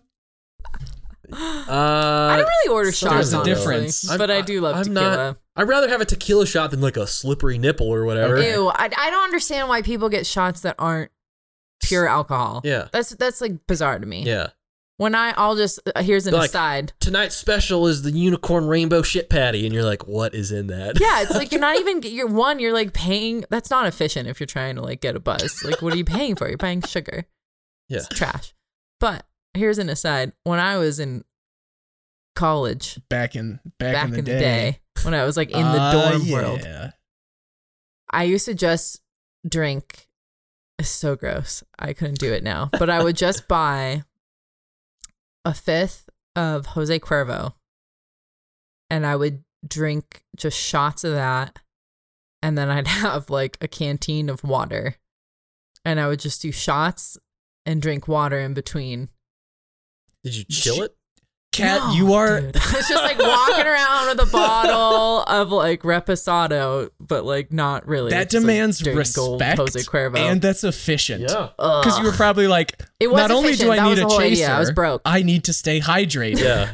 I need to stay hydrated. That actually was totally You're a the idea. monster, Yeah. but that And- is And totally actually, the it right works really decision. well. Because you could have like 12 shots and be like chilling, you know. But Kat, if I had 12 shots of tequila, I would die. Not if you had not your if you drink canteen. not if you had like 64 ounces of water. in Oh, between, okay, then right, you'd yeah. be, like, You're totally right. fine. That's a Cat top tip for efficient Yeah. boozing. I love The only that. chaser is water. Yeah, that's true. That's the best chaser. Ugh. Well, I would say that this was a pretty solid conversation. Mm-hmm. I will say I feel like I was a little bit more negative throughout the whole podcast. I didn't really present any regulation that I saw as being a pro or beneficial. But I mean, when you do look at things like maybe building standards or fire suppression systems required, like there are things that have, you know, empirically prevented people from dying that have really helped society. And so, you know, I think there's a balance there. I do see that there is value in it. But there's so much bad regulation that I think it's important to kind of chip away at that, and kind of leave what is benefiting. I think like the larger I agree with you. One, I mean, there's like loads of examples of construction sites in like remote parts of Malaysia where like the entire scaffolding collapses because there is no standard and someone's just trying to do it as cheaply as they can and 30 people die, you know, like, Right. So yes, there's a role for some kind of oversight, right? But I think like the broader problem with the scale of regulation that we have in the United States is that like more often than not, it's divorced from economic reality, which means that it creates perverse incentives and has unintended consequences. And as I said before, the costs are often dispersed while the benefits are concentrated on a particular special interest, which makes it exceedingly difficult to reform. So it becomes this sort of like entrenched bureaucracy. Yeah. Which we could do with less of. Yeah. So I think my takeaway from this, and I'd like to hear what you think, Alex, as well as you, Kat, but like, you know, I think it's dangerous to be absolutely anti any kind of regulation. I think it's not feasible. It's unrealistic. But I also think the flip side of that is don't just assume that if something is regulated, that it is regulated well, or that it's going to help you or be beneficial to society. Kind of find that middle ground of really looking into things, especially that are strictly regulated, and kind of, you know, if it's something you're passionate about, maybe dive into it a little bit and see, okay, what does regulation in, you know, what fill in the blank. Say you love knitting. I love knitting. You're like, okay, what yarn's really expensive. Then what? Okay, well, what's kind of regulation is behind like the maybe production of wool? I'm just shooting from the hip here. Yeah. That could be really interesting. Like maybe there's some weird things where it's like, oh, this isn't helping the knitting community or sheep producers, and just be aware of that and interested in it, and you know, could be a fun little thought experiment or a little homework assignment. Yeah. Find something you're really interested in and be like, how is this regulated, and is it ruining my passion for this? Yeah. Yeah, totally. I completely agree. Be a responsible citizen, right? And I mean, there's that personal responsibility rearing its head again, right? Like, yeah, think these things through. Be aware of your environment. Be aware of why you do or are being forced to do the things that you do. And then go out there and get yourself some raw cow milk, horse milk, bear milk, Unpasteurized wool. camel milk, goat milk. No, I Squirrel agree with milk. both of you. I think that's very well summarized. Can we try to get a movement together of like milking odd animals? No, that's like abuse. And then the government gets really alarmed and they have to make regulation around like, you know, You aren't allowed to milk your grizzly cat. bear milk or something. Grizzly bear milk. My God. That'd be musky. Oh boy. I don't know. What if the bear just eats like huckleberries and What if sage? it's the best milk you've ever had? Bears smell like crap. But yeah, maybe. Oh, Alex, what were you going to say though? This was essentially my goal, because I don't think regulation is the best thing in the world, but I've talked to a fair amount of like libertarians or more conservative leaning friends that I have, and they're like, yeah, anti-regulation. And I'm like, be more specific, you know, is more what I want the answer to be. Of, you can want to regulate less or to change regulation, but to say that we should do away entirely, which I think a lot of people fantasize about, feels unrealistic to me. And I think Torna's take on, and both of you, personal responsibility, be empowered, that like the two examples that we brought up, at least, of like marijuana and raw milk, if you get enough people that are jazzed about your product, even if it's like, even if the government says that it's this terrible thing for you and that there's all these regulations about how you have to pasteurize milk and blah, blah, blah, blah, blah, you can get to a point of, hey, we like raw milk enough. You guys should approve that with the government. I think everyone should be empowered to, you can regulate and deregulate whatever you want if you get enough people on board. Yes. And this is a business endeavor that I'm going to propose to you two both right now. Oh boy.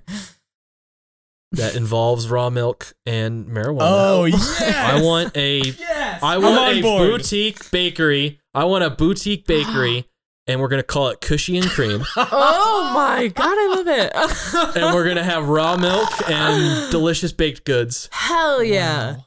You get stony and you get probiotics. Yeah. A lot of good things happening for Yeah. your gut there. Or we could also have a secondary, like maybe food truck that's called like She's a Kefir.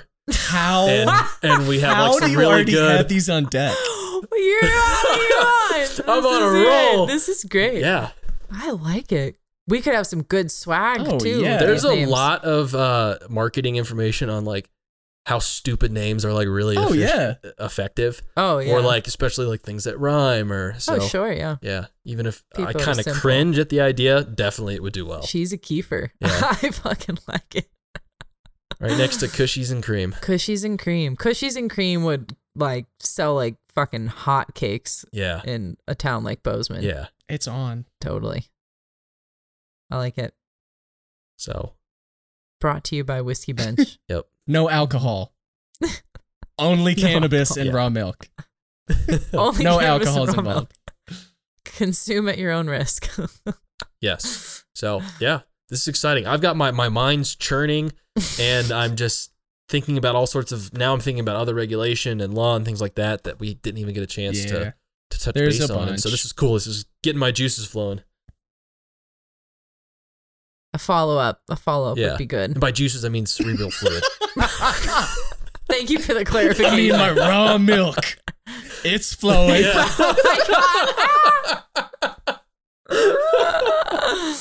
Oh boy, we're getting off the rails here. I think this has been amazing, Alex. Thank you so much Hey, for joining you're us. welcome. It's been a pleasure. Yeah, it was a joy to have you, Alex. I am pumped. I'm sure that you will be back on Hell at yeah. some point. As Highline grows together, I'd love to be given the privilege to join in too at some point. Season 3, we're going to start having so- guests. Just so you know. But Heck season yeah, 2, this is we're like, exciting. all right, everyone needs to get to know us first.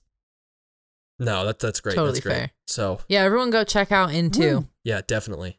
We talk stuff. about consent, They just have- the God Committee, and what I'm currently editing is all of our poop stories, which, oh man. That's so fun. it's like, you might That think is that we're fun. always philosophical or like talking about heavy stuff. And we're like, should we give the audience the gift of the most hilarious poop stories that we have from all of our friends and family?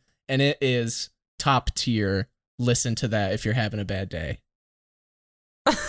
I'm excited. When does it release? In 4 weeks. In 4 4 weeks. weeks. Okay. Beautiful. We'll make a note and bring that Oh, back yeah. up. I like it. For sure. Well, thank you. This was a blast, honestly. Yeah, this was fun. And cheers. Cheers. Cheers. Thank you for joining us on the Whiskey Bench. If you would do us a favor, please tell a friend about the show in person, with a text, or by sharing about it on social media. You can join us on Instagram, Twitter, Facebook, and Pinterest, all at Whiskey Bench Pod. And don't forget to subscribe to the show wherever you get your podcasts. Thanks for listening. Remember, always drink responsibly, and cheers to a fulfilled life with all its beauty.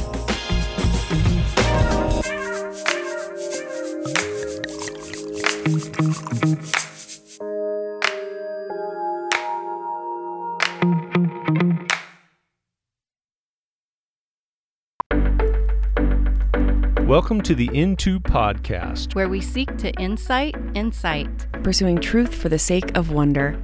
Meet my parents. That's us. I'm Pops. I'm the cotton candy queen. My wife, Katie. Hello? My best friend, Kevin. Am I the best friend or the wife? And me, Alex. Hey! Join us to have an honest and encouraging conversation about whatever it is that we're into. Highline Media Network. Normal people in normal places.